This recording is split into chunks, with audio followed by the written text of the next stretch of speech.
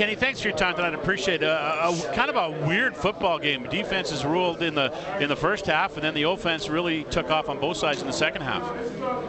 Oh yeah, man. We got to start faster. I mean, we got to play a lot better on defense. We gave up too many big plays, and we got to make sure that we keep the momentum going once the offense make plays for us. So we got to get back to work in the film room, correct the mistakes, and just get better after this bye week. Kenny, did the Red Blacks do anything different when they made the quarterback change, or were they still running the same stuff and executing the same stuff?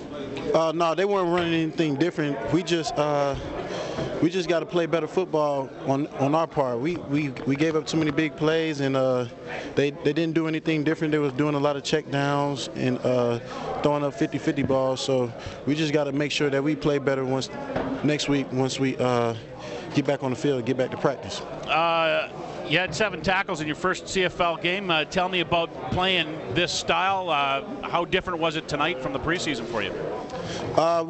It wasn't too different. I mean, I was gonna fly. I came out and flew around like I usually do, playing my game, and just making sure that I'm a good complement to the defense and contributing in tackling and coverage. So I was just playing my role in the defense and making sure that I did my job. But some mistakes that I made too in the game, and I got to make sure that I get better at it and correct it for the next game. Next time we step on the field.